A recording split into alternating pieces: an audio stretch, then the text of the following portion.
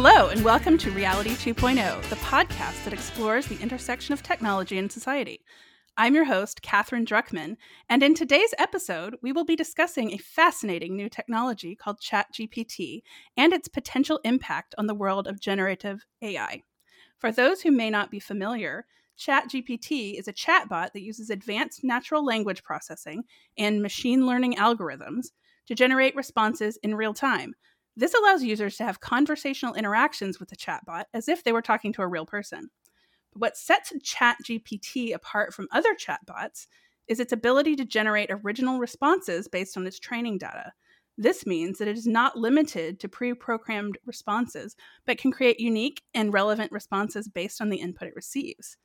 In this episode, we will be speaking with Ezekiel Lanza and Tony Mongolsmai, not the creators of ChatGPT, to learn more about this technology and its potential applications. We will also be discussing the broader implications of generative AI and how it could change the way we interact with machines and each other. So join us as we explore the exciting world of ChatGPT and generative AI. This is Reality 2.0.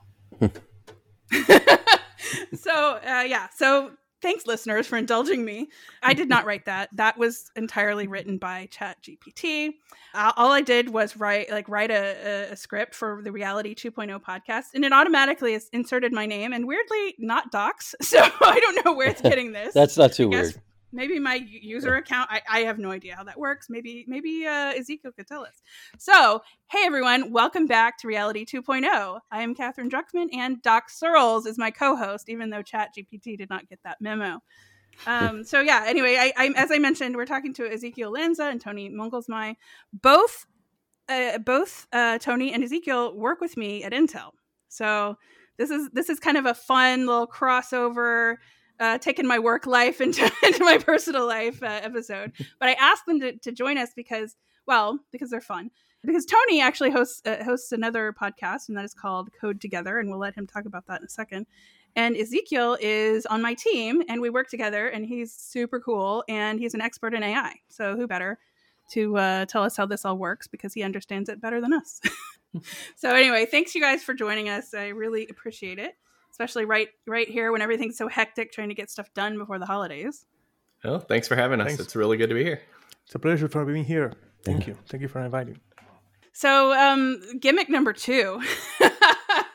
I also asked it to ask us to generate some interview questions, which actually it did a frighteningly good job of, which is, anyway, we'll get to that in a little bit. But let's start with a couple of them. And here's one. How does ChatGPT differ from other generative AI models? Who knows the answer? I'll let any of y'all go first. I can go first.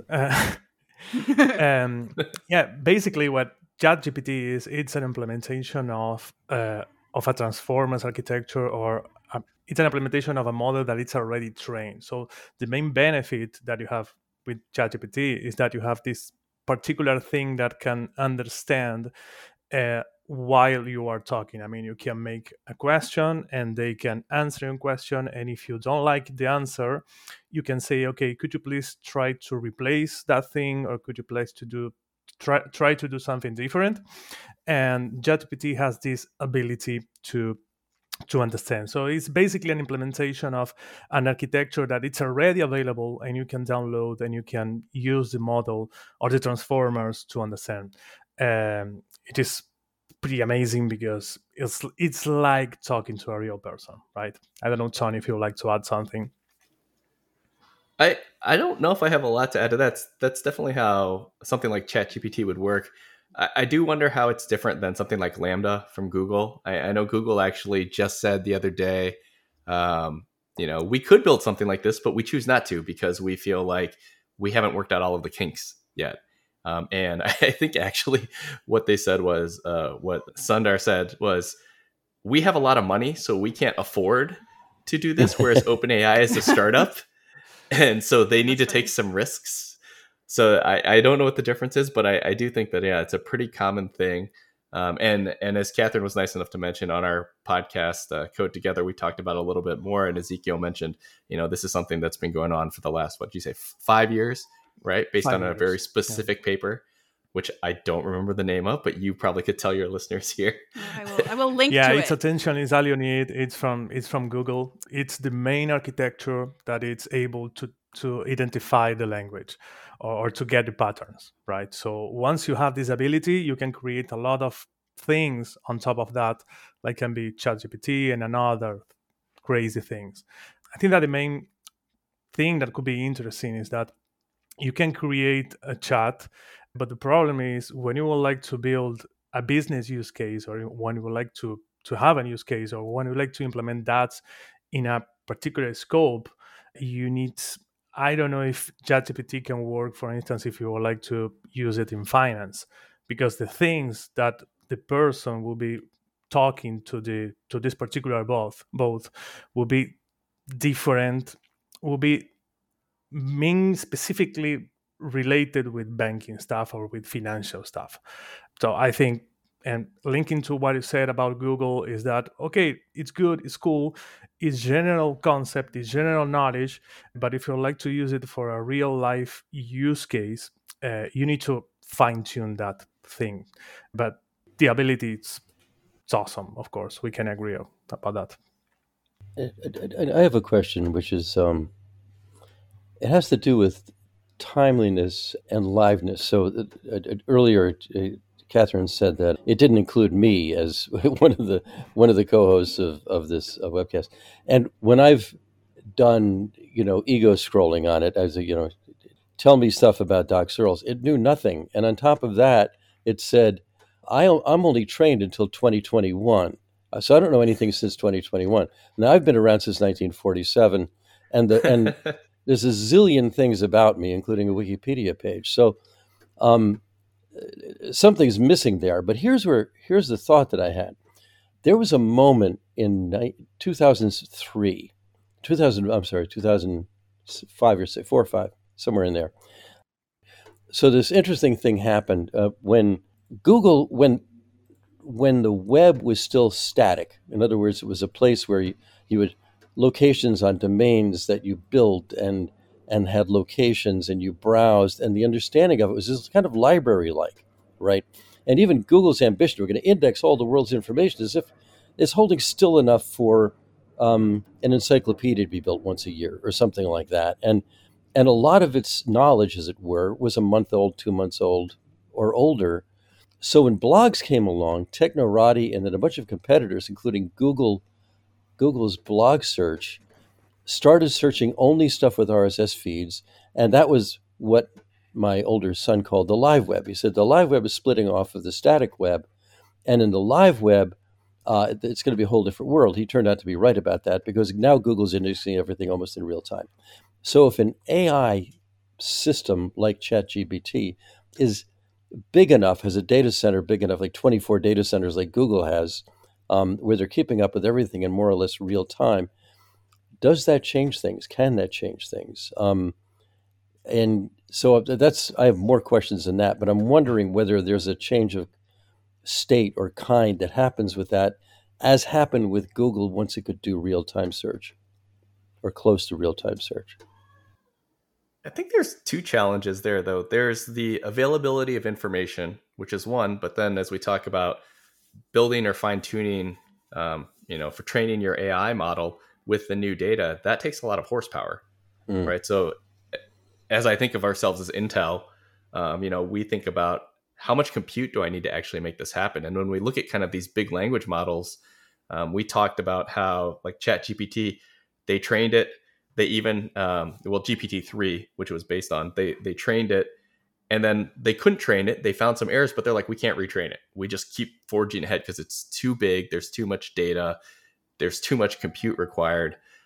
I guess if you wanted to harness that much compute power, we probably could figure out how to do it in terms of like scalability. But I don't know if we would have enough compute that anybody would want to pay for that real time. I say that now. We probably would have said nobody would pay for Google to index the internet in real time 20 years ago. So definitely could be wrong as compute kind of moves forward.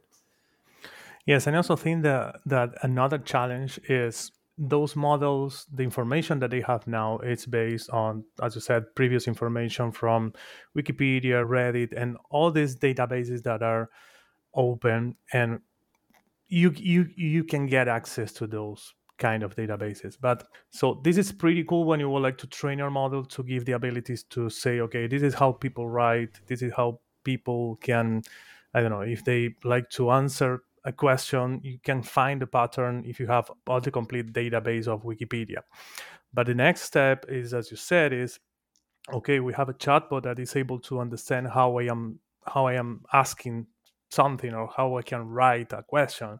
And if they would like to look for this answer in the internet or in the web pages, there is another problem that is all the web pages. I mean, you can try to find information in web pages, but the sites, they are not written in the same language. For instance, if you like to get access to those sites, for instance, you can probably find JavaScript, you can find a lot of different things there, that it's apart from the transformers and the AI and so on. But if you like to get access to this information in real time, you need to communicate to those sites. So you need to find how is the architecture, do they behave in the same language? I mean, you can try to do some web scraping at the same time, but it is really frustrating if you like to do it in real time. So I think that the next step will be to which is a big challenge, because you need to find a common language to write all the sites, or at least to have the documentation, because for a particular site, an image could be described or could be used in some particular way, and for other sites, the image could be something completely different. So it will make that the algorithm or the model will be almost impossible to find this information in the other sites. And this is why I think that you can reach to this stage right now, which is a model that is able to understand people. Now try to fine tune it for your use case, or OpenAI or Google, and because they have the power to fine tune those models for your use case, for instance. But it sounds like, Doc, you were kind of saying that, is this your question is this a paradigm shift? So Google has changed the way that we live our lives since 2003. Nowadays, if you want to find something current, you go to Google, you ask it. Are you saying, will something similar to ChatGPT become something like Google? There have been people online saying, oh, this could replace Google. Is that what you're kind of suggesting? How would that change our lives if something like that was possible? Well, Google looked the same but became very different. Yeah. And it didn't just index and search the live web. It gave results that were different. And this goes down kind of a different path, but it's an interesting one. I put some sort of Easter eggs in some old things that I wrote, a unique word that if PageRank still worked, you would find, if you search for that word, you would find it. That no longer happens. Okay, Google is looking at the live web almost entirely. The old static web, it's devalued. It's all about now. And people trust it for now. And their secondary services like Maps and so forth are really very much real time, and you kind of expect that. I think Amazon has done a similar thing where they started as a retailer and they turned into a logistics company and a transport company. They're entirely a different company now than they were before, in part because they created their cloud, right? Their cloud is really behind all of that. And I think I'm wondering, toward what you were saying, Ezequiel, if there was a business model, or if it got tied into something else that was, say, rather than, as Google does with advertising, and 80% of their income, I think, still comes in plain old search advertising, which is purely contextual and not tracking based. But it was tied to, say, retail. I want to know where this is now and where that is, and I'm asking natural language, real-time questions about something. And then everything else that's not necessarily retail is gravy, but they can, if they get a cut of retail, let's say that's actually possible, then they can afford to pay for gigantic data centers that are different in kind from what they're doing now, but not different in the sense that if you add more horsepower to it, you're going to get some kind of results. And now I think what we were saying also, Ezequiel, is that may just not be possible. I mean, it may just be too big a task. And I don't know if that's the case or not. Are you saying that? Yes. I mean, the use case that I'm seeing now, it's something similar that Hugging Face is doing, and even OpenAI is also doing. It's they give you, or they can provide you hardware to run the inference, and they charge you if you like to run the inference. So if you like to build an application using the Transformer Optimize or the ChatGPT or whatever, it's not the case for ChatGPT, but let's suppose that you have a sentiment analysis software that you would like to see if, I don't know, if a phrase is positive or it's negative. In that case, what they offer you is, okay, use my API. Instead of building a server in your application, just communicate with the API from your application to the Hugging Face application or to the OpenAI application, and I will charge you for this inference, right? And of course, they have underneath, I believe that they run in Amazon or Google or whatever. But I believe that this could be different because how they are thinking now is they, Hugging Face, OpenAI, as a service provider, as an API provider, instead of selling a solution or instead of providing a solution. I don't know how it will go, to be honest, but I think that what they have in mind now is, okay, let all the people know what is the ability of this software, and let's give the imagination goes, and they can create some new cool and awesome solutions. But I think that it's just, and I can imagine that it can be a challenging for them to find the right business use case for that. So I wanted to pick up something that Doc said earlier, actually, and that's when you said it doesn't seem to know you. You've been doing ego scrolling and whatnot, and that made me think. So our last episode, funnily enough, we spent a good part of it just playing with it live. We were just playing. So we've all played with it, right? And probably most of our listeners by now have played with it at least a little bit.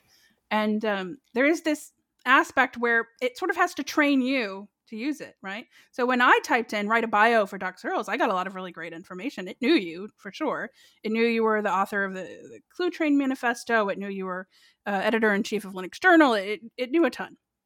But it's all in the way you ask the question.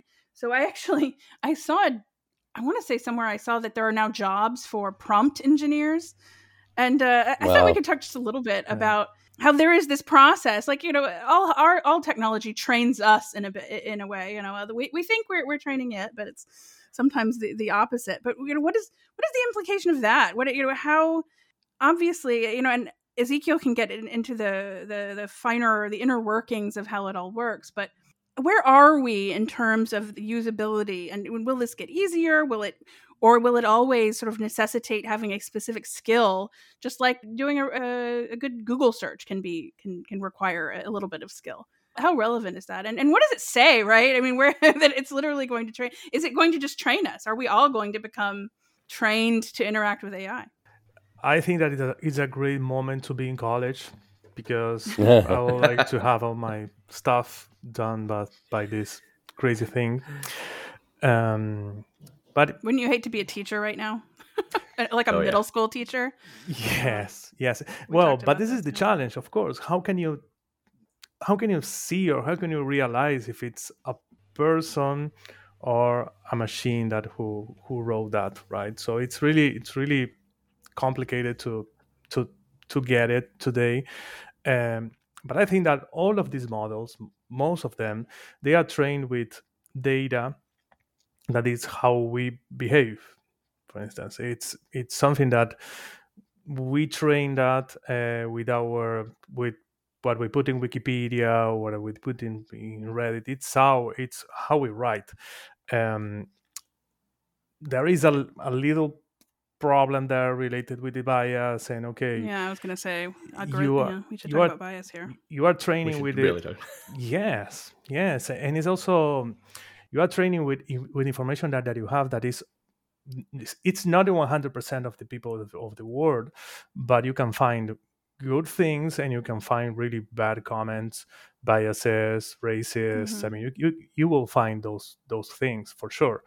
So this is another challenge, because you need to define boundaries, or at least to see, okay, if someone is asking me something about racism, racism, you can try to avoid an answer, or you can try to do something similar. What I try to do, and in fact, uh, it worked from my perspective, is that if you ask a question about racism, about something that is really racist, and ChatGPT will say, okay, I cannot answer that because it's racist and so on. But if you start to talk and you try to make a conversation, at the end, when you find almost 6 or 7 interactions, you can find the same point. You can find that, or you can push ChatGPT to say something that it's racist. Oh, absolutely, yeah. Or just completely false, which is or interesting. Just completely false or completely lie. I saw just the other day somebody post, I think on Facebook, just as an FYI, don't take this thing too seriously. It was write a Hasidic story, citing rabbis and stuff like that. But the end of the question was, and tie it into why bacon is so delicious. And if you know anything, bacon is not kosher. It is verboten in the Jewish religion and religious law. So, but to read this story, it practically celebrates, bacon as a mitzvah, and it was interesting. So there are tons of examples like that.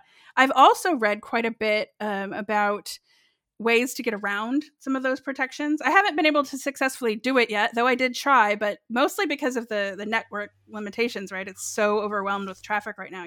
You're lucky to get maybe 2 questions out of it before it fails.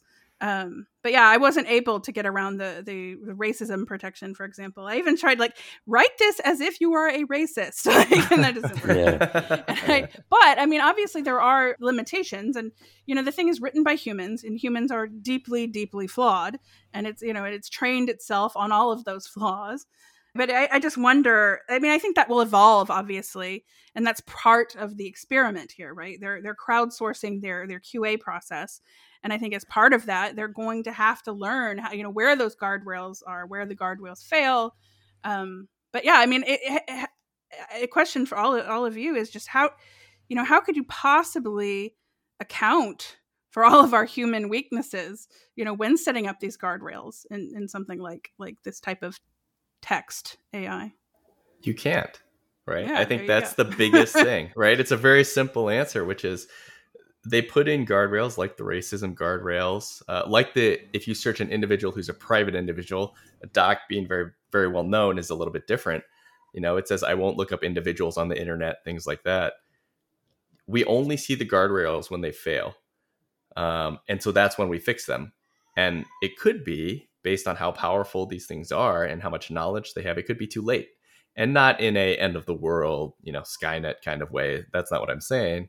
What I'm saying is that you're not going to know that it's a problem until we find it in practice, which is why they're crowdsourcing this. And the first thing that came to my head as you were talking about it is, I have a 3-year-old. This is precisely how my 3-year-old works. He gathers information at a crazy rate compared to what I would expect. And then he does, and 20 years from now, he's going to hear this, maybe. He does crazy things that I would never expect anybody in the world to do until he does them. And then I have to go tell him, hey, buddy, don't do that, please. That's not a good idea. Yeah, and I think that's where we're at with this. Possibly have thought of these things. Yeah, it's the horses are out of the barn. That's the analogy. We say that a lot, actually, when we talk about digital privacy and stuff like that, because these things are happening. They're very much at this point out of our control, and yet here we are trying to harness them for good. And there are a lot of fabulous applications of this exact same, not generative AI, but other AI technology. You can help diagnose tumors and stuff like that, which I'm sure we could talk about if we had time, but the more interesting part, of course, because we're cynics here, is what could go wrong, right? Everything. I think that this is why, because most companies or developers, they don't like those kind of models for some particular use cases, right? Because you don't have the explanation about, because it behaves as a black box. Right, so you put an input and you get an output, but you don't know why the algorithm took that decision. So for some particular use cases, most people don't like to use it because you don't know what makes the algorithm to take that decision. And of course, there is another trend that is explainable AI, where you need to, when they help people to understand why is this decision taken, right? But this is another thing, because if you, I don't imagine, for instance, this algorithm totally open when you are working with a customer, with a contact center, with a customer experience, and so on. So I don't imagine completely open answers in that particular scenario. But yes, but this is why you need to define, okay, these are the limits, right? I don't know if someday we'll have some explainable AI for this, generative AI, stable diffusion, transformers, or whatever. I did some research with deep learning, and it's not so easy to find the way to explain, because it's not a decision tree, something that's really complicated inside.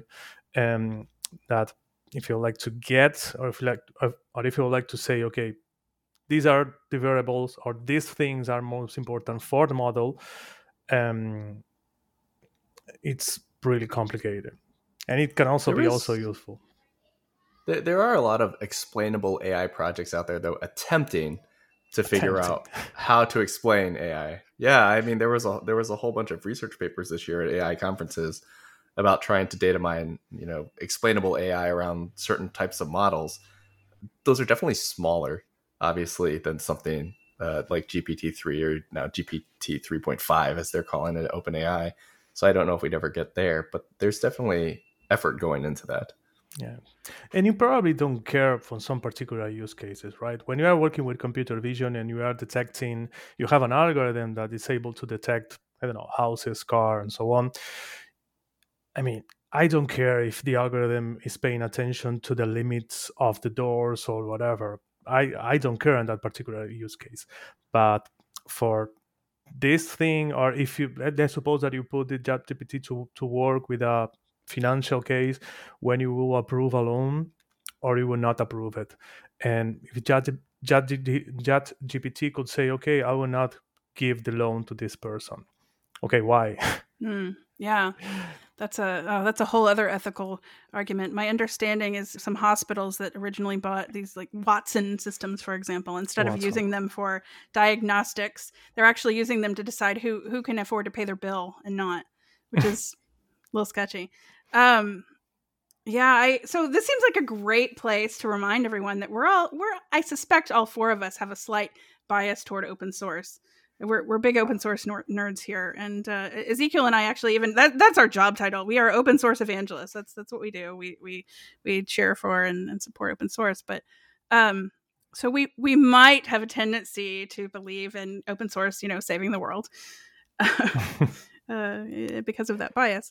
So I'm wondering, so where does open source and open models, where does that fit in here, and how can we use development out in the open of tools like this to build a completely open ChatGPT, a version of that to head off or address in some way some of the ethical concerns, some of these guardrail concerns that we talk about. What is the benefit of kind of trying to steer this in that direction, and what are the limitations? So even if you built an open model, it's still a transformer. And Ezekiel, I guess I'm answering a question with the question. Even if we have an open version of this, it's still a transformer. And kind of by definition, a lot of our deep learning transformer type architectures are not understandable. Even if it's open, everything is there. The data is all there. We know all of these things. Yeah. It still doesn't give us the insight that we want, that tells us, why is this potentially biased? How are these things being taken into account? And even as Catherine, you're talking about, like the bank account, why did I give this person a loan? Am I not giving this person a loan because they're male or female? Or am I not giving this person a loan because they work at location X, which, by the way, might be tied to whether they're male or female? Right? There's a lot of like things that can take you down these paths where you think it's not being biased, but it still ends up at the same conclusion, which may be a biased conclusion. Right. So there's a built-in opacity by the nature of what it is that's hard to get right. around, even open or not. It's impossible to be transparent, is what we're saying here. Right. And I think that's the case, right, Ezekiel? Is that a reasonable thing to say? Absolutely. I mean, the open source or the open models, the only thing that it will give you is the model so you can use it, right? So this is the model that is able to understand the language, but it's up to you if you would like to use it in some particular use case or some particular scenario. So I think that being those models open could help, but it doesn't mean that you can run an entire solution in a PC or in something really with low power, because you need processing, right, to run the inferences. But I think that it's really good if you have, at least if it's open, so you can download the model. But you need a lot of things to have in mind, or you need to keep in mind that the biases and a lot of different things, that it's not just download the model and now I have a ChatGPT working. No, the model is just a little part, and this is something that I always say when I'm talking to developers or with customers about AI. The model is just a little part of your application. Okay, you have an algorithm that is awesome to detect people. Okay, great, to detect how people write. Okay, how you can build an application on top of that. And this is why you need to put the boundaries. You need to find why is it useful or not. And as all the projects, as all applications, you are always using open source tools, right? This is why ChatGPT, it's not open sourced, because it's an application, so you cannot download ChatGPT and use it into your application. But I think that the open source concept or mindset, I think that's it's really needed to start talking about these technologies, right? But it's just the beginning for me. With Hugging Face, for instance, is doing something similar. They have a part called Spaces, where Hugging Face is providing you the transformers, the algorithms, but with the Spaces, they are allowing people to create applications and to open source applications based on the transformers. So if you like to, I don't know, I don't have nothing clear in my mind about that particular use case, but if you go there, you can see different use cases, really good applications that you can download and you can use it. So this is, as you said, Catherine, with open source, we'll save the world and so on. But this is how it starts to get adoption, in my opinion, right? The model, some reference applications, and so on. I have it in mind the biases, of course. Just really quickly, going back to the my original gimmick that I semi-abandoned, but in asking ChatGPT to write some interview questions, one of the prompts I use is just simply write interview questions for the Reality 2.0 podcast about AI, ethics, and tech policy. And what's funny is because apparently they do know us. They being, I don't know what they is, but one of the things, and it's totally a question I want to ask. It is a they in a way, yeah. Yeah, it is a they. How do the ethical considerations of AI intersect with issues of privacy, security, and personal data? That's totally a question I would ask. Freaky, right? And that's because they're they. Yeah. Right? The source of this is everything they've trained it on. And that includes potentially private information.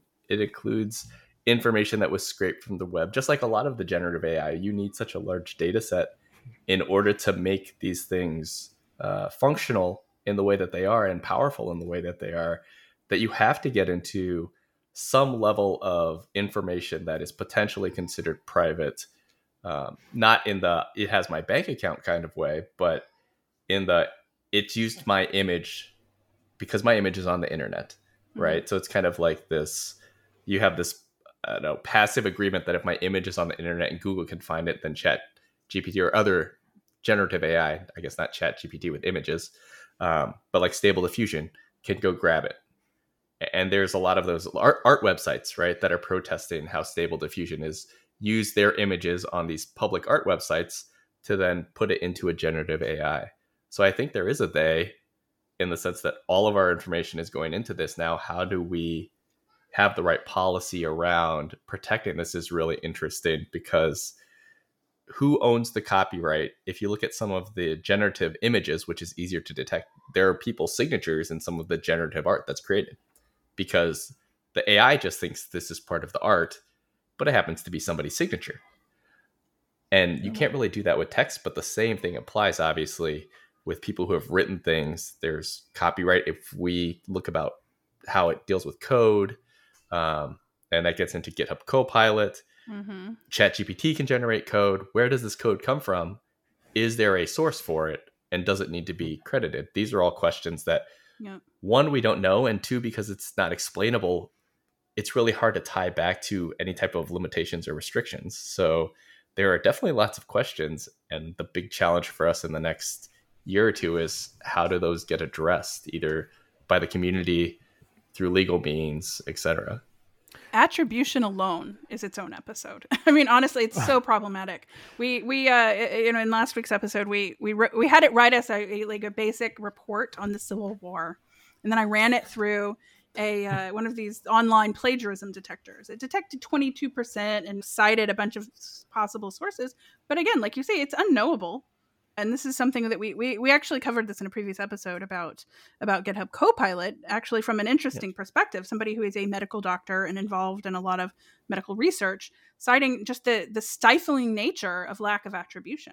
When you don't have that attribution, it really kind of hinders progress in a lot of things. Aside from all the legal concerns and licensing issues, there are serious ethical concerns for lack of attribution, because regardless of how you feel about it, it's not even a moral judgment about plagiarism or whatever, or lack of crediting where credit is due.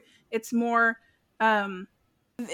attribution is such an important part of scientific study and progress that once that's eliminated from the process, it kind of hamstrings the entire goal, right?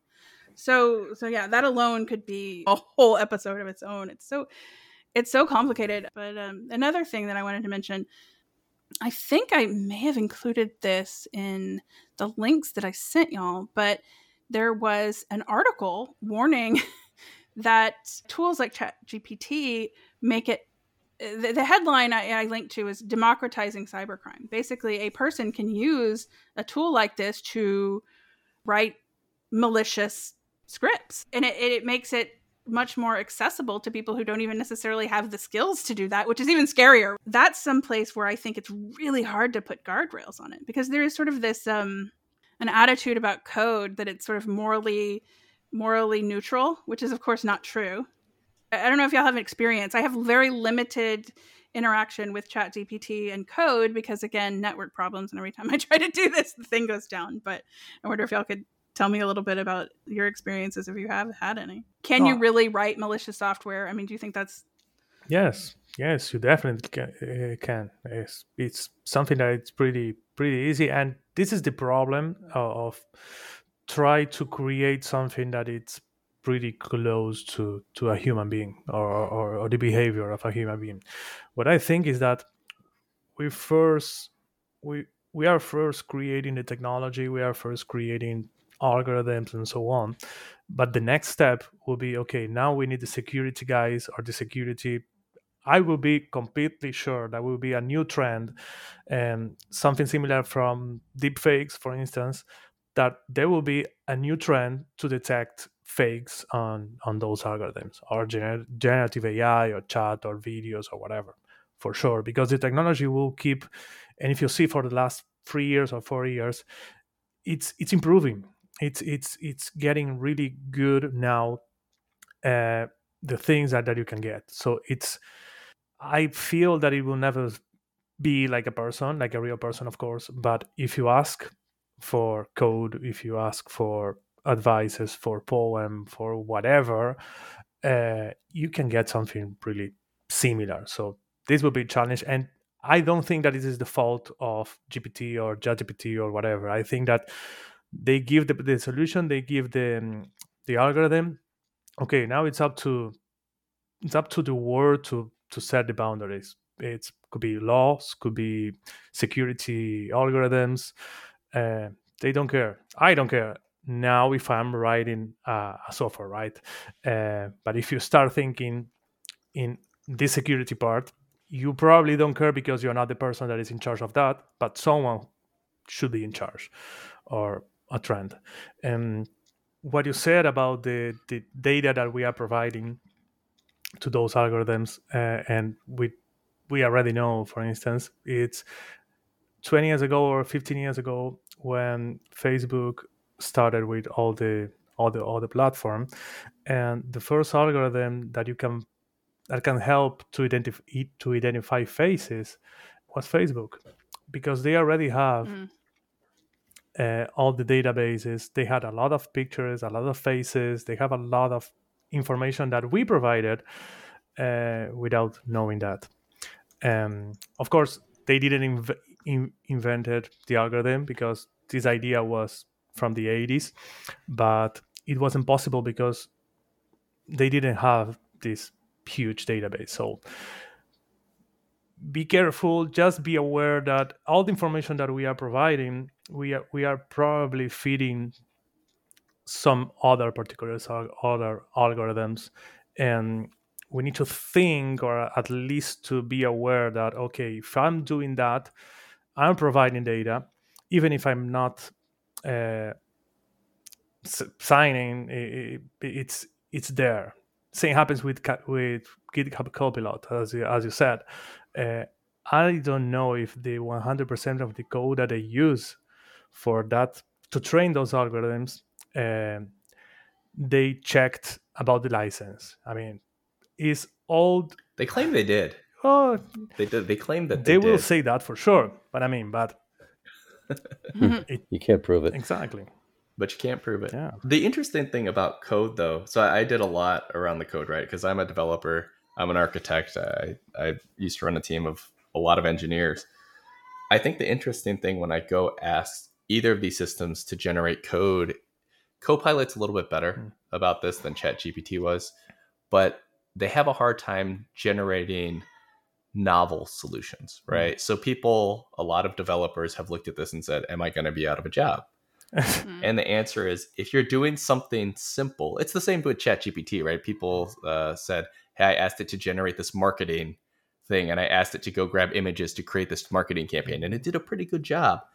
Same thing around code. It can generate the code, so obviously it's generative, but can it come up with a novel, efficient solution that solves the exact problem you're trying to do? So if we said, go write a code to hack into the NSA, well, based on what it knows and what it has, it's probably not going to be able to do that. Now, maybe that's a bad example, but that's why hackers will have jobs. If I ask it to generate some special firmware code for a new piece of Intel hardware that doesn't exist now, you're not going to be able to do that with generative AI because it doesn't exist unless you have a lot of prompts and a lot of input, which maybe then it could. But right now, it's not there yet. It's not building us complete, efficient solutions that you can get from people who are already doing marketing, who are already programming. Right now, it's giving you partial solutions that make us think that this is going to be possible someday, but it's not there yet. That's the thing that I wondered. My question actually about writing ransomware or something. The danger of asking something like ChatGPT to write you some ransomware. I mean, yeah, I guess it can, but is it going to be good enough to be dangerous? I don't know. I guess that's the underlying question there, and I think you hit on it. Is that I mean, so far the stuff that I've tested, I could get it to write a basic script or review a basic script, but much more than that, I have no idea. And I think that one of the things that we can think about it is, okay, the thing that I'm asking to ChatGPT, is it open? I mean, can I Google it, and can I find this information in Wikipedia or whatever? If it's there, you probably will find it, but it's not there, you won't find it. I mean, it's similar when you are building a chatbot and you need the chatbot to answer to your particular questions from your environment or your work. This is not public, for instance. It's something internal from your company, and it will not work. And I think that's something critical, as you said. Maybe this information is on the deep web. I don't know, but these algorithms, they are not trained on the deep web. Right. Well, I hope not. All of your old passwords are now in the hands of, I mean, they probably are, but. So I have a question, but I'll frame it by something I asked ChatGPT, because I'm a journalist. So I asked, journalists are in the business of stories. We call them stories. So I asked it, what are the components of a story? This is something I had no one answer to. It gave me 7 things. Here are the 7 components to a story. None of them were what makes a story, which is conflict. Asked it to write me a story, and it wrote something that had no conflict in it at all. It started with, here are characters, here's happily ever after, and almost nothing in between that would keep you turning the page. In a similar way, if you ask it to write a joke, then it tells you I have a problem, and it doesn't write me a joke. And it's where I'm going with this is in 2 directions that I have questions about. One is, this is a supposition. It's not turtles all the way down. It's confirmation bias, and this is what makes us most human. I mean, somebody did a little study that said basically ChatGPT is kind of a left liberal character because, well, that's just what it's trained on, which, by the way, is mostly mainstream news, probably, and mainstream news, for the most part, cares about what's happening in Washington and a bunch of other stuff one could interpret as being left of center because it's concerned with government and governance and all of that. But, confirmation bias is part of what makes us human. And we talk about what a system has as knowledge, but that's very different than what we have as knowledge, because that knowledge is mostly tacit. It's not explicit. We don't know how we're going to end the sentences we start, or how we remember the way we started the sentences we're now ending. We can talk to each other and still understand what each other is talking about. That's tacit knowledge at work. And computing is all about the explicit. And there's a kind of knowing, I think, that humans have that in its own way is kind of like the knowing that a bird has when it knows how to make a bird nest. A human being has kind of all the engineering knowledge in the world, and it can't make a bird nest as well as a hummingbird, which has a brain the size of a pea. But it's something we think of as anthropomorphically, we think of that as kind of knowledge, but that's human knowledge. But human knowledge is this. And anyway, where I'm going with this is, one, can we assume that we're never going to get to anything that replicates the way human beings know things? That's the first one. And the second one is, are the likes of ChatGPT and the stuff you guys are working on something that access the net effect of this is helping us understand what it actually means to be human? I have one comment here that is one of the biggest challenges on the NLP algorithms or NLP stuff is that they are not able to detect ironics. So yeah, ironics, yeah. So it's almost impossible for them. So in fact, I believe that there is a project that they can pay you a lot if you can develop something that can detect ironics. But this is, as you said, it's something that makes us humans. It's or the tone on what we said the phrase or how we said the phrase is something that today these algorithms, they are not able to detect it. And I don't know if it will be in the future possible, but I believe that we should always think about these tools. These are tools that came here to help us to write things. If we compare the technology 100 years ago or 50 years ago, we said, okay, now with this machine, everyone will lose their jobs and so on. And it didn't happen. And it will happen with the same with this kind of technologies. There will be new positions or whatever, but I believe that the human touch will be always needed. Maybe today we are doing things that can be automated, right? I mean, this, because we have something that is really different from these algorithms. It can help us. I mean, we need to start thinking on that.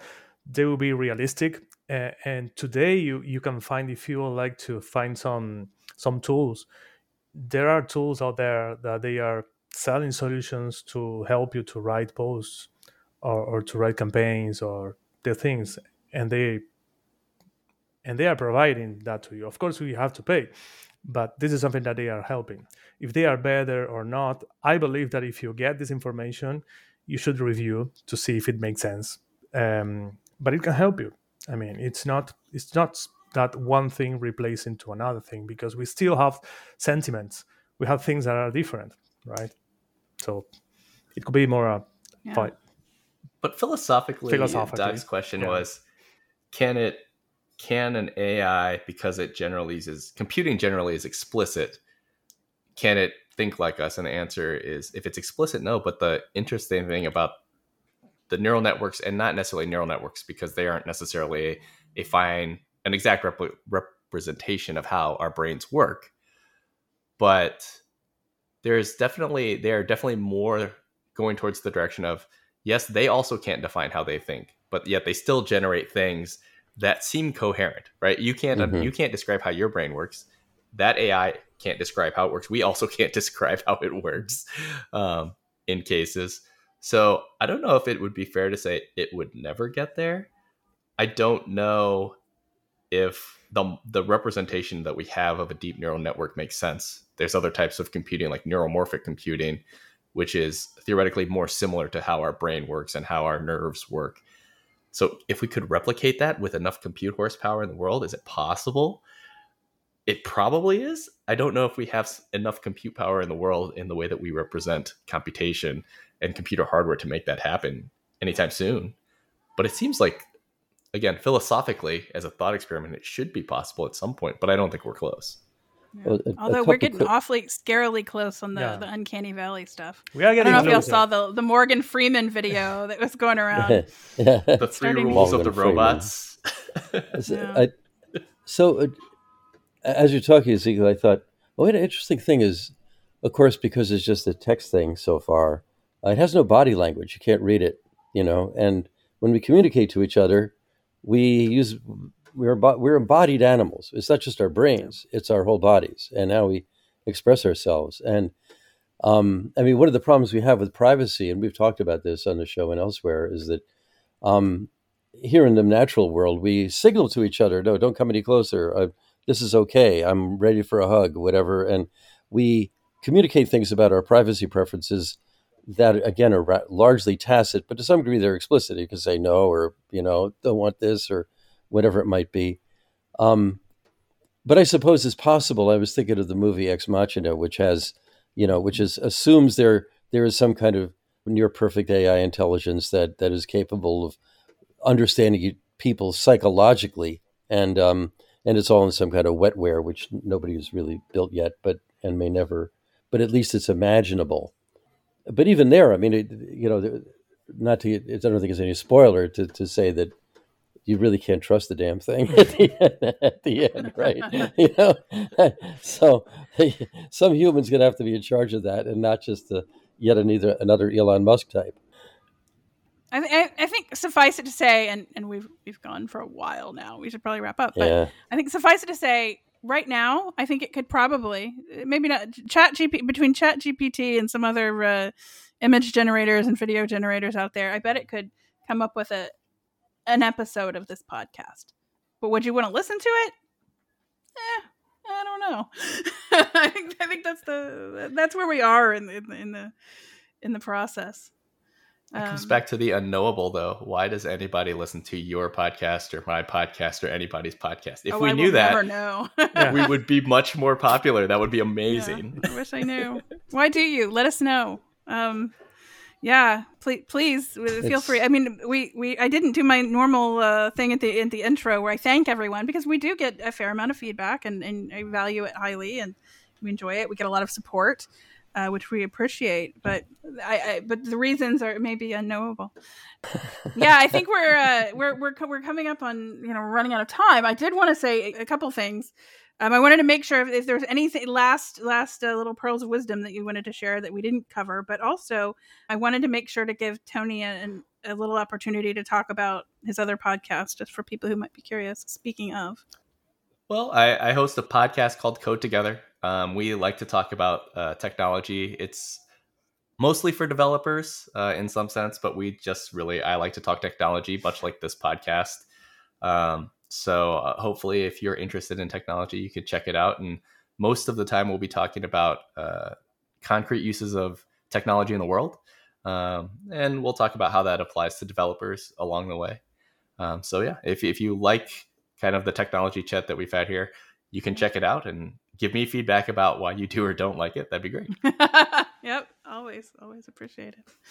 Yeah. Ezekiel, did you have anything that you had in mind that you wanted to make sure to get out there and haven't yet? Or did we cover it? No, just, we should be relaxed. It's not the end of the war with the technology. it's the start of the world. It's the start of the war. There we go. More optimistic take. Exactly. We will find some really interesting use cases to have this technology in the field and to see it. But let's try to be optimistic. And this is pretty awesome because the moment that we have now, we have data, we have processing, we have a lot of things that are possible. And the technology it's advancing a lot in the last 5 years, 4 years, and it will be for sure in the next 5 years. In the previous generations, you should wait 20 years or 30 years to see an advance. Now you see it almost every day, every week you have something new. So we are very. I'm happy to be alive in this generation, right?